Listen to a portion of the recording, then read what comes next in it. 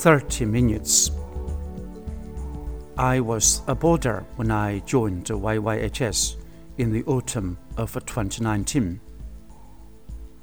Toward the end of the first term, all the classes were broken up. The students were restreamed based on their academic orientations and on their grades. After I entered a new class, I chose to be a day student.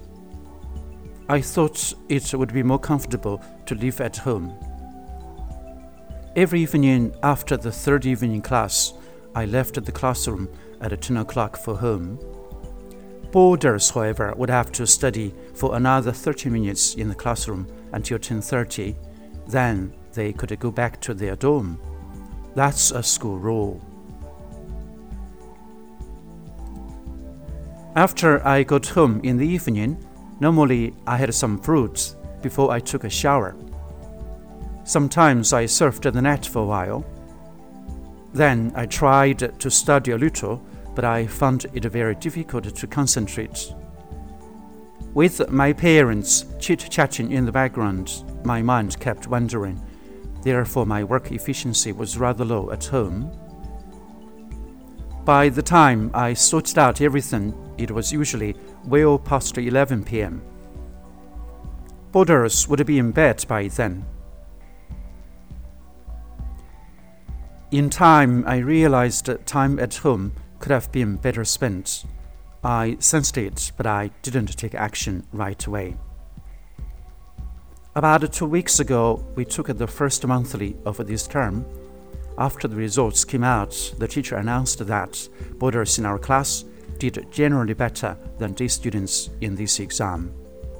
According to him, the reason was that the boarders studied 30 more minutes every day in the classroom. By residing in a dorm, boarders got better sleep and more opportunities to study. That made the difference. I chose to be a day student for the comfort, yet it cost me valuable time for study.